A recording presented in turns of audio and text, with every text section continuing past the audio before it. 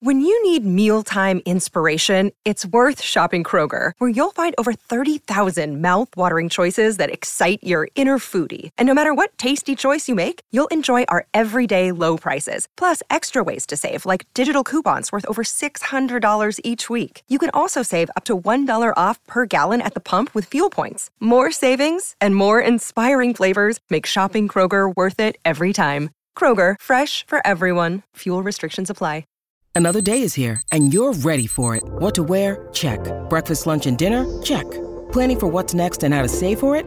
That's where Bank of America can help. For your financial to-dos, Bank of America has experts ready to help get you closer to your goals. Get started at one of our local financial centers or 24/7 in our mobile banking app. Find a location near you at bankofamerica.com/talktous. What would you like the power to do? Mobile banking requires downloading the app and is only available for select devices. Message and data rates may apply. Bank of America N.A., member FDIC.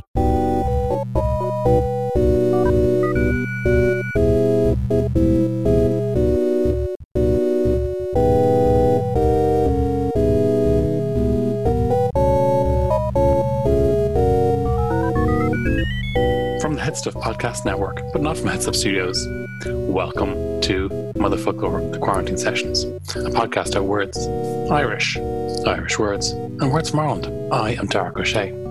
I'm Clodagh McGinley. I think.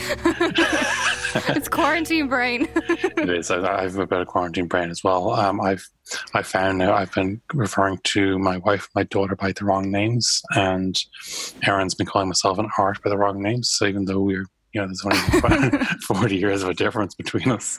No, that happens in my family all the time as well. And it's always a little bit horrifying. When my dad calls me Paula, I'm like, Christ, like, what is happening? It's gas, but I think people, there's the whole experience of quarantine has been having effects on people. No one's done it before. No one really knows where we're going, and it's having effects on people. And you and I, Claudia, before we came on air, we were talking about the idea that this is really, really new stuff that's coming along. Scientific vocabulary tends to be very similar across languages because it moves so quickly. It's not being passed. It's not being passed colloquially the way other words, the way kind of teenage slang would work, kind of be passed down. The actual coronavirus is a word, and COVID, and some people are calling it COVID, and some people are calling it coronavirus. But how is this all happening in Irish? How are these terms coming up in Irish? It is really interesting. I mean, it's interesting to see how much more specific the Irish words are to Irish than, say, different languages. Like the French for social distancing is distanciation, I think, sociale.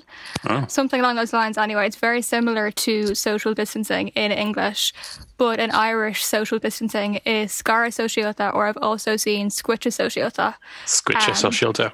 Yeah, I've seen squitcha socialta, I think, mainly in articles around and about the place. Mm-hmm. But scara socialta, I think, might be the official term. I could be wrong about that. Both work, though, obviously. But scara is a much more... I think it's a much more visceral term, because scara can mean kind of like disconnected, completely kind of like cut off, whereas like distance is just kind of like, they're over there, they're still there, but like it's kind of like, I don't know. That's right. And I suppose we've had kinds of exile before in Irish literature, the idea of people being kicked out, bards being kicked, after the Fly of the Earls kind of, and there's poets no longer being connected from high society, and people being sent to people going to live on islands and being disconnected. And so the idea of social distancing, there probably are precedents in our poetry and our literature. There probably are, and I'm pretty sure Ilan an Quarantine is the Irish for Ellis Island, which literally means quarantine island. So it's really interesting. Like, it goes a long way back in our own history. The fact that we don't actually have Ellis Oscuelga, I'm sure there is a translation of the name Ellis, or the surname Ellis or whatever, Oscuelga, but Ilan an Quarantine is according to loganam.ie anyway, is the Irish for Ellis Island. Fun fact. That's fascinating. And nobody thought to call it Eilish Island or Ilan Eilish. Yeah, no, you would think, wouldn't you? You'd think that, but that's extraordinary, because I suppose people did go through it, and the whole concept of quarantining started in Venice, I think, and it meant to refer to the 40 days that a ship had to stay if it was It's like, Interesting. I think it comes in the Italian for 40. But yeah, there's some people who are saying that, you can tell a little bit about, some people say COVID, some people say coronavirus, some people say SARS, COVID, or My God, yeah, they go the whole hog. And it's funny how I suppose I'm not sure if these different vocabularies necessarily represent kind of points of view, as long as people aren't, being ignorant and calling it like the Chinese virus, like a certain politician who we really don't like to talk about in the show. No, we actively avoid that ugly orange face, thankfully. It's terrifying to think that doesn't actually narrow it down these days. It is, isn't it? It really is. God. The whole fucking world, but at least, distractions are always valuable, and I think people have really noticed the value of the arts and of kind of literature of leisure and hopefully podcasts, and how creativity is helping people through this time, and people have been taking it to material for comfort, but also have been open to finding new things. And it just so happens that you have been working away on something long before this started, but it's I'd like to think maybe a lot of people now, if they were looking for some good bilingual content, our Clodagh has just the thing. That was a very elegant segue, I have to say. Yeah, no, I had an idea. I had the idea actually a long time, not a long time, but at least I'd say 2 months before it actually started, to do a bilingual zine. And I decided to bite the bullet and get it going last October, I believe. And it's been really, really good. I have to say, I'm really thrilled that people enjoy it and they get some kind of value out of it as well, because I think it is quite difficult to come by bilingual content that isn't maybe educationally based or educationally founded. And there's nothing wrong whatsoever, obviously, with school resources and educational resources. But I think it's nice to have a slightly more current resource to fall back on if you're looking for bilingual things. And also if you find it a bit intimidating to step into a language, completely immerse yourself in it. Obviously, immersion is the best way forward if you want to be really, really fluent in a language.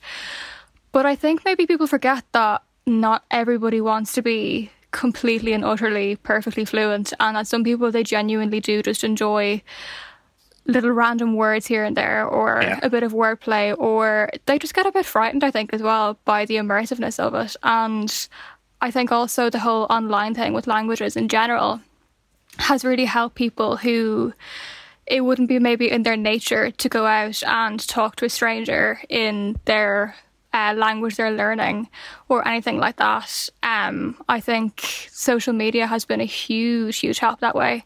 Mm-hmm. And I probably wouldn't have had the idea for zine without social media. So it really did stem from that, I think.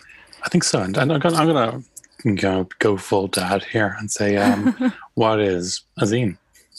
A zine it's kind of complicated. A zine is fundamentally a kind of a body of work that's very organically produced, and it's often done in the form of a mini magazine, I guess. They started way, way back in the 1950s and 60s, and they were kind of treated then more as, I suppose you could say, manifestos for different causes and for various things. Like there were loads of punk zines back in the day and loads of things along those lines. And they'd all be done very organically with a photocopier, maybe not even with a photocopier, because obviously photocopiers weren't as prevalent back in those days. But the whole zine format has actually lived for a very long time. And really, in my opinion, zines walked so Twitter could run. That is the hill that I choose to die on. There would be no Twitter or no social media in general, really, without things like zines. And blogs definitely would not exist without things like zines, in my opinion, because they were the first really kind of homegrown version of, I suppose, like news sources or kind of connecting with people and that kind of thing, or like getting your voice out there. I mean, the only way to get your voice out there back in the 1950s or 60s would have been to write a letter to a newspaper or go on a radio show maybe, or stuff like that. And yeah, I mean, I say all this too as like a 24-year-old who did not live in those times. So if you happen to have lived back in the 1950s and 60s and you somehow managed to get your voice out there somehow, and I'm not naming how, then don't shoot me. But yeah, it's very interesting. My memory of zines was very much in the punk and indie kind of fanzines. They were actually often definitely. called, and there was the idea was that there was fan communities, and particularly for if you were interested in music that wasn't going to be on Top of the Pops, the idea was that the whole concept of things like alternative music, and the idea was that a person would only be the only person in their school who might like a particular band, but they could find things of a zine like that when it was in a record shop. Near the till was a way of connecting with kind of a community. Was that so? It was kind of a democratized publishing, and usually with a specific agenda. And your zine is basically a PDF that's emailed to subscribers. It is. It's emailed to subscribers, and then it's posted on social media later that day. So if you're on the mailing list, you get first access. So strictly speaking, my zine, it wouldn't fall under the category of like a traditional photocopied, stapled together, blah, blah, zine. And it's not particularly underground at one level. I mean, it is a bit of a niche interest, I think. I mean, Irish language and stuff, it's obviously not known absolutely across the world. So it's not underground, but it's not as underground as like a random indie band or punk band in the 1970s. But it just kind of seemed like a good idea, I think, at the time. And I know that zines aren't exactly they're not the big thing right now. I mean, like, a lot of people have podcasts, which is absolutely fantastic. And podcasts are really, like, it's really brilliant to see them and how they've taken off. And obviously, we're speaking on a podcast. Yes. I mean, so, like, it really is fantastic to see how they've taken off. But I think with a zine, there can be a slightly more, I'm not even sure what the right word is, maybe a slightly more intimate, slightly more, you can kind of go wherever you want to go with a zine at one level, because you make it and you're not really talking to anybody else at the time. So you're not really you're not kind of filtering anything. It's only after you put it out that you maybe realise, like, okay, maybe that was a little bit outlandish or something. Not that I've covered anything in zines so far that's been particularly, like, controversial or anything, but I think with a lot of zines, you can kind of print whatever you want, and I think there's something quite liberating about that. And I think, too, particularly in this day and age, specifically during coronavirus and quarantine and everything else, there have been so many articles in newspapers and God knows what about like what various celebrities are doing during quarantine and blah de blah, and how they're all locked up in their mansions, and I'm definitely not bitter at all. Wow. But I guess it can get kind of frustrating when you hear like the 9 millionth celebrity who goes for a walk every day and blah blah blah, and like, why is their opinion so much more important than the person next to them on the street? Like, it never made sense to me in general, but I think particularly in this time, I think it's really shown me anyway how important it is to just ask anyone that you meet around the place, like, what their thoughts on something are, and how interesting that can prove to be, and how much more insightful oftentimes that can be as well. Yeah, I think it's a lovely space to do it. I'm just going to give our listeners a taste of, say, I'm looking at the 10th issue here, and zine Dá Teangach, 2 tongues, 1 zine. You want to explain that little gag to our to listeners? Yeah, no, it's very funny. I think some people, they get confused on the name and they think that it's called zine 2 tongues or zine Dá Teangach, which like it can't be. I mean, like, you can call it whatever you want to call it. I call it zine. It's just zine. The tagline is 2 tongues, 1 zine. Because Dá Teangach is the Irish for bilingual, and obviously bilingual stems from like 2 tongues and the whole mother tongue thing of having a language, a primary language and stuff. So that was meant to be a pun on that. And obviously zine, ZIN, isn't the most distinctive name for social media. So the name that I use in social media is zine 2 tongues. Mm-hmm. So I can see why people call it zine 2 tongues. But yeah, it was meant to be a kind of a pun on that kind of thing. Excellent. And just in this, in issue 10 is in front of me, you open with a bilingual interview. And then it's the next one, which is not easy to read, with 2 or 2.5 pages or so. Then a Gala Trí Chéilge, the Irish language interview.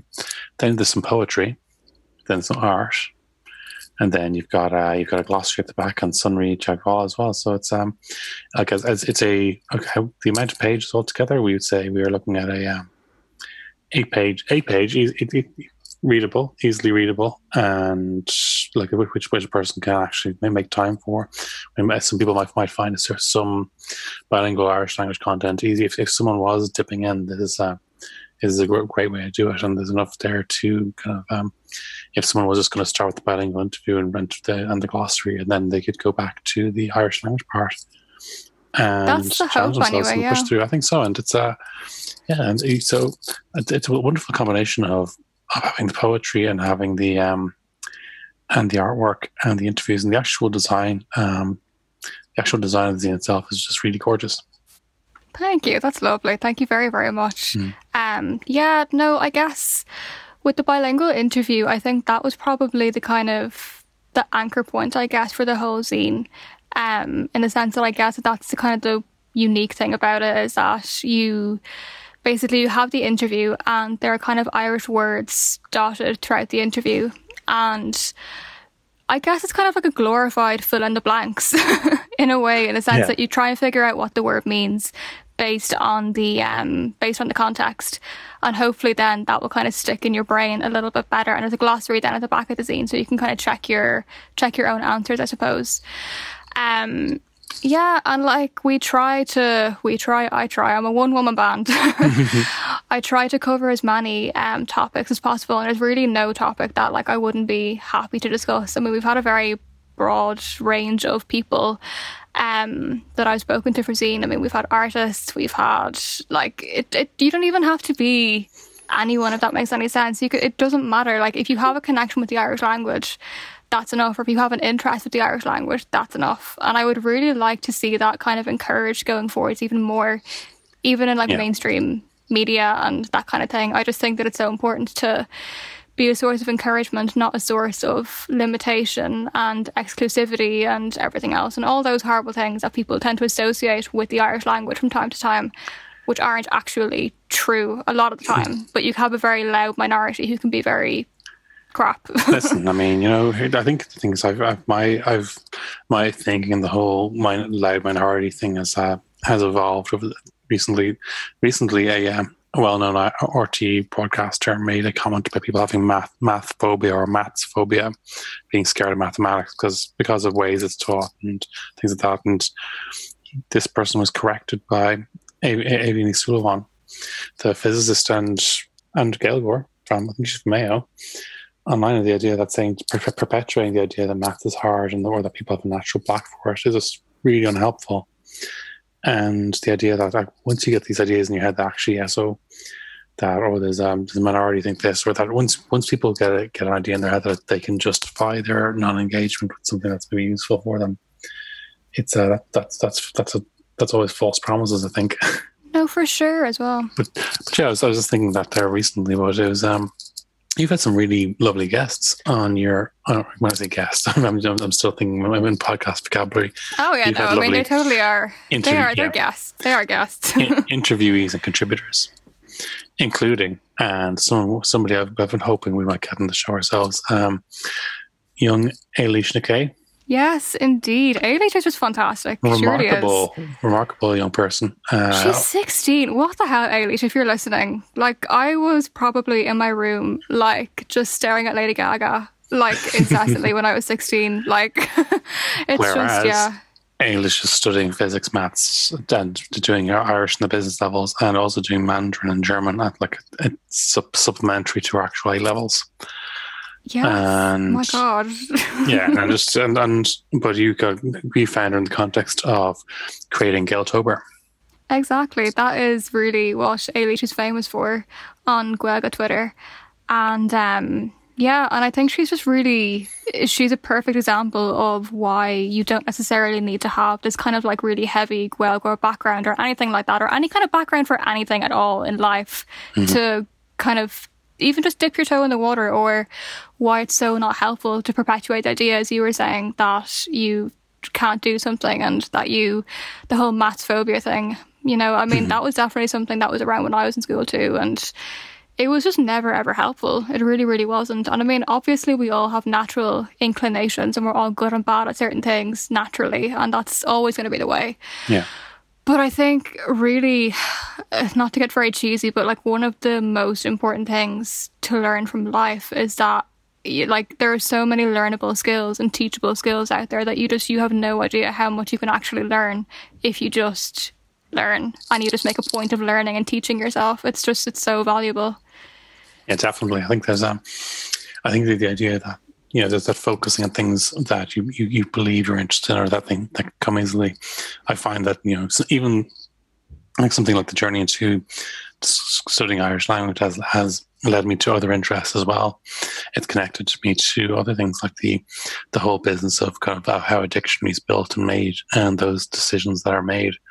I've become fascinated by those kind of processes, as well as how the search for certain vocabulary has led me into wormholes about nautical terminology and how the construction of something like Wikipedia is done. And yeah, you find that, say, studying one thing, I think Confucius said to contemplate a blade of grass is to contemplate eternity. And the idea that that's getting really into one thing inevitably leads you to getting interested in other things through that channel. Exactly. And I think particularly with a language, I mean, ultimately a language is a medium. So it's going to lead you elsewhere. Inevitably, you're going to end up discussing things that you would never have discussed otherwise. And you're going to end up, as you say, learning new words, which will lead you to X, Y, and Z. And it never ends. And it truly is so valuable. And it is such a pity to see so many people kind of closed off to it. But it's also fantastic then on social media to see that kind of stereotype or that kind of like way of thinking being refuted, I guess. Yeah, I think I find that Twitter has been very good for the Irish language, and TikTok has been very good for your other love, Irish dancing. Yes, my God, TikTok has been phenomenal for Irish dancing, and it's literally just in the last kind of like month that it's like properly exploded. I mean, there have been Irish dancers on TikTok for a long, long time, like since the app started. But really, I think Morgan in the States, who we've all seen dancing to the Beyonce remix of Savage, like it was fantastic, really, really and truly. And I think it was extraordinary. I think like she was invited by Leah Radcart to the next St. Patrick's Day. Bill Whelan saw it and invited her to be in Riverdance. And exactly, it's just fantastic, and it's all these kind of like mini revitalizations are what are so important for like anything to kind of continue, and to see Irish dancing being kind of included in TikTok, or on TikTok rather, is just fantastic, because you see so many TikTok dances and you see so many kind of like samey people and everything else, and I think TikTok is so underrated that way. I think a lot of people really hate TikTok for like no good reason, because they see it as a younger person's app and blah blah blah, but like it is just fantastic. I mean, the hashtag Irish, I mean, the last time that I did them with a folklore account on Twitter before Christmas, or was it after Christmas? No, it was a little bit after Christmas, in January, I think. Yeah, it had like 8 million views. The hashtag Guelga on TikTok had 8 million views. And then one of our recent curators, Leah Niverk, who was also fantastic, by the way. Hello, Leah, if you're listening. Hey, Leah. She tweeted, I think, saying that it had, I think it was 18 million views, which is, I mean, that's phenomenal. In the space of like literally a month, it's gotten 10 million views. If you go onto Instagram, the hashtag Guelga, I don't even think it has like 500,000 views. Ooh. Like it's truly phenomenal. I think the one thing is that if you like a TikTok, like that famous that Derry girl in the bog with her father at Kitten Turf. Oh my God, yes. If you like a TikTok, you watch it about 60 times. Yeah, that's actually really true. I mean, it's quite like Vine that way, in the sense that there's going to be some kind of like classic TikToks, I guess, in the future that we're going to turn back to if TikTok ever does go under the way that Vine did. Rest in peace. I think they learned from Vine. I think the actual owner of Vine was just, when he sold it, and he was so regretful of, the QuickBook idea. And I think, something like that now, the similarities of Vine are so strong that you'd like to think this is a situation where the second mouse gets the cheese. It is really true. It is. It's kind of like, it must be a little bit sickening at one level for the owner of Vine, the original owner of Vine, to see how TikTok have learned from their mistakes so well, and to see how well TikTok is flourishing and everything. And I mean, it hasn't been without its issues, obviously. And I mean, it's owned by, like, it's a Chinese owned thing, so it's not exactly ideal, but it's grand though. Like, should we all give it a dot all the time? I think that it's interesting now. I suppose we're seeing more and more. I suppose that the actual it used to be a case that maybe Chinese businesses made things for Western companies, and the Western brand was up front. And now we're seeing more kind of between Wish and TikTok and Alibaba, seeing more actual kind of Chinese brand companies like actually having their being more confidently asserting that identity. Absolutely, yeah. I mean, it's really interesting how China, that kind of product from China, has gone from kind of like dodgy wholesale to like people buying very, very good dupes for products. Or if you're a content creator and you want to get merch made, a lot of people go to Alibaba and get it made there, which is debatable because of all the fuel it takes to get things from China to here. But it's a whole conversation for a different day. But it's it's fascinating. It is fascinating, and I know, I suppose there's I'm hoping before the quarantine sessions are out to do an episode about Irish books that have been translated to Chinese. Oh, interesting. Yeah, there's been a few out there that Literature Ireland support certain translations both ways, and I'm trying to find a few translators of popular Irish, and when I say Irish, I mean from Ireland as well as actual Irish language. But it's something that I really want to know how people express terms that we would use, that Hiberno English as well as Irish, how these things are represented in other languages. But I was very interested to see that if there's I think Colm Tóibín is one of the writers who's been translated into Mandarin. That's incredible, isn't it? Like, it just really to think of it. And it's I would love to know as well how Mandarin as a language is structured, and how it kind of like how the nuances of it, because it's just such a different language. I mean, like, they have so many different things to do with like intonation, and there are different words that are the like exact same words on paper, but the way that you say them, like, it's really fascinating. Like, it's really interesting. And there's something else, and since the last time you've been on the show, Claude, just to say again, you were on one of my favorite podcasts. You were a guest on Jennifer Quigley's show, I Love This Band. Yes, I was. Yes, I effectively badgered Jennifer until she let me talk about Lady Gaga. It's not entirely true. I wasn't quite that bad. But that was really, really good fun.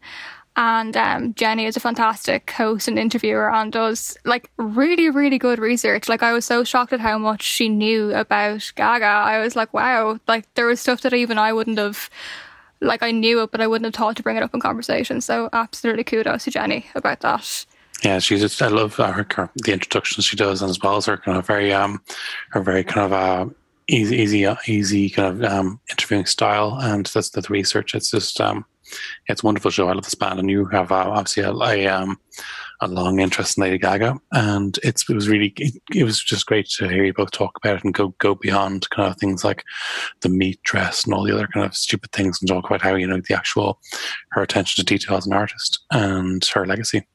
Yeah, no, and it's going to be a long one. It really, really is. Her new album is out, actually, on the 29th of May. Fun fact for you. So that should be interesting. But it's been really fascinating to see it. And again, like, Jenny was just so fantastic at all of the research that she did for the episode. And I think just the kind of really like nuanced stuff that you wouldn't really get on other podcasts, I would find, to be honest. Like, it's a very underrated podcast. I love this band, so definitely go and listen to it. Yeah, it definitely deserves a good push. And she has one of the greatest podcast host voices in Ireland. And yes. we have some great podcast hosts with some very very euphonic and dulcet tones, but I think she's right up there top. Absolutely. Euphonic is a fantastic word. It's a great word. It's very underused. It really is. It's a really illustrative word. I really like it. And so, tell me, who are you hoping to get next to talk to on your zine? Oh, wow. Well, I mean, obviously the absolute dream would be like Lady Gaga. Obviously. I will talk to anyone and everyone. Like, I really think that it's just so, like, in my opinion, it's just so underrated to just talk to whoever kind of like comes your way, if that makes sense. I mean, like, I know it's a very commonly done thing for a lot of people, but I think particularly in Ireland, and I don't intend this to be like shady or anything along those lines, it can be quite common that a very small circle of people are kind of like recycled over and over again for things like interviews and for appearances in places and stuff, and you just get so fed up. You're like, my God, like, I already know, I practically live with you, I know so much about you. So I think as I say, I will talk to absolutely anybody and everybody. And I mean, Zine is on a short break for the time being, just while I get content together for the next, hopefully 10 Agron issues. But I think for the next while on Twitter anyway, I'll be going through highlights from previous Agron. And I think there are plenty as well, to be honest. I mean, there have been some really, really brilliant pieces that people have written as well. I mean, like, one that springs to mind was by Keelan Gallagher about his brother who is autistic. And it was just a really, really moving piece, and it was really fantastic. And to have these people share these kinds of stories has just been very, again, without meaning to be cheesy, it's been quite the privilege, I have to say, that people would take the time to write those kinds of things for a humble old zine. Well, I think it's a phenomenal achievement, and absolutely, Bearbu, Moore, and every other word of encouragement, Clodagh. Gurav Mila. And also, just to say as well, zine absolutely would not exist without the Irish Four and without you and everything else, because you were absolutely the first person to kind of like, I don't know, like, to kind of like establish the kind of like online Gaeltacht, if that makes any sense, if you know what I mean. Well, so, I was very lucky that when I stumbled into the community of people with the Grá for the language, and I was very lucky that when at the time I started the Irish Four, there was a lot of amazing stuff right there, and people were so supportive of me, and you got to pass that support on. And when you get that kind of advice, encouragement, and you can only borrow it, you gotta give it right back next time someone else comes along and needs it, and that's the only way the world can work well. That is very, very true. It's a very, very valuable lesson, and it will absolutely catch up on you if you don't pass along the I think we've even and on that terrifying note. Yeah, someone will wake up the next morning with like a dead horse head in their bed or something for like not retweeting you. That's an impressively throwback reference for a 24-year-old. I suppose that was very well known. I was just thinking, it is very well known. I've never seen it, but I've seen that scene. So I was just thinking, is like we're going to wrap up after this, but Baby Shark. Obviously, my children enjoy Baby Shark. It opens with a musical reference to Jaws. It goes dum dum. And I was thinking, by the time the kids who enjoy Baby Shark now are old enough to watch Jaws, it's going to be over half a century old. It's going to be like, you think of kind of films that are that old now. It's like very few of them survive. I'd say there's maybe like, I'd be very interested to know if when La Serena and our teenagers and are old enough to watch a film like Jaws, will they be interested in seeing a film that old and that far back? Like Spielberg is already no longer has any films as a director in the top 10 films of all time, and it'll be interesting to see, or like in the next 20 years, kind of our entire perception of the kind of the American 1970s cinematic renaissance is already changing with the way we look back, and on the 90s in indie renaissance as well is changing because of things like Me Too, and a lot of these people who are hugely significant figures at the time are completely cancelled, and rightly so. It'd be very interesting to see. It's very, very true. I mean, like, I know there are certain films that are a bit older than 50 years old right now, but like when I think back to films that are kind of, that maybe would be kind of like of the like half century mark, I think of things like Casablanca and like that kind of thing, and those really kind of like old Hollywood. Like old Hollywood, by the time that your kids are my age, say for instance, old Hollywood's going to be like ancient history Hollywood. Like it's bizarre to think of it that way. And yeah, I didn't notice the Baby Shark Jaws reference at all until you pointed it out on Twitter the other day, which is it's very, very well spotted. And Baby Shark has lasted a long time too. Baby Shark's been around for a while now, like at least 3 years, I feel. That's a long time on the internet. I suppose this is the thing. It's the more and more of these breakthrough kind of internet successes aren't actually English language content. Between like Psy, obviously the K-pop, Baby Shark is obviously Korean, and an awful lot of popular culture is coming from Korea. And then just be throw in this with like Despacito being the hit of last summer, you're finding that like more and more now the proportion of non-English language content that's actually breaking through to the top 40s, to the top 10s, to these viral lists is changing. Our entire concept of an English-speaking world is being challenged. It really, really is. And that kind of like, that links back to our previous topic of the whole Chinese product and Chinese everything coming into the Western world, I guess, and the whole point of like Alibaba becoming not so much like a dodgy wholesale thing as much as a actual mainstream thing, that like so much of Asian culture and Korean culture, as you say, like K-pop and everything. I mean, K-pop has exploded in recent times. Yeah. And yeah, it's bizarre at one level, but like I suppose maybe it was bound to happen at the next level, I guess, that we kind of ran out of new things, I think, at one level.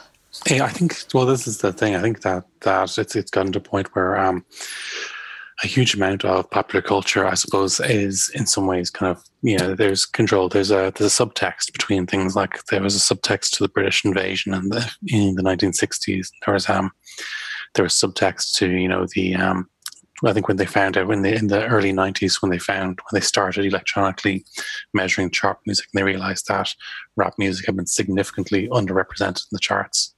There was subtext to that too, the fact that there were agendas in who people were being told was the biggest star in the world, and that these things weren't the same. And it seems as people get more information and actually get more facts and stuff, you get a more accurate representation that things aren't as monoglot and anglophone as we've been led to believe. No, not at all. And that's a very optimistic lens, I guess, for the Irish language too, going forwards, in the sense that it really, like, I mean, it's not even that it has a chance. I mean, like, it's here. It's very much here. But, like, it can, at one level, only really improve as time goes on.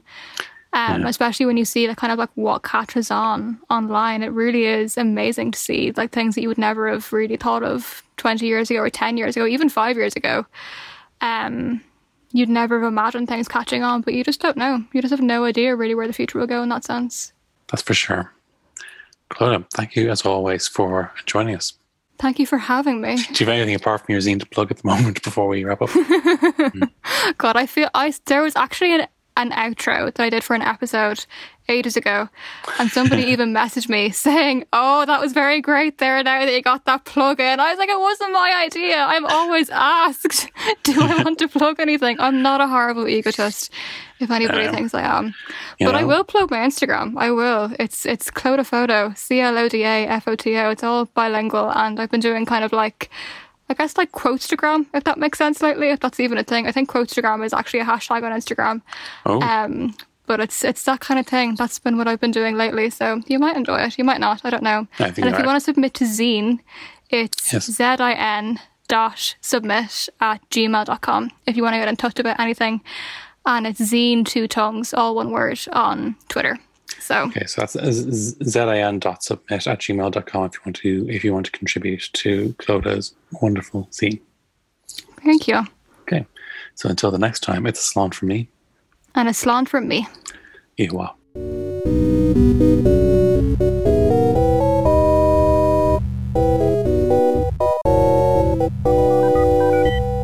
Thanks, Kirsten. This has been a production of the Head Stuff Podcast Network. Brian's going to be delighted.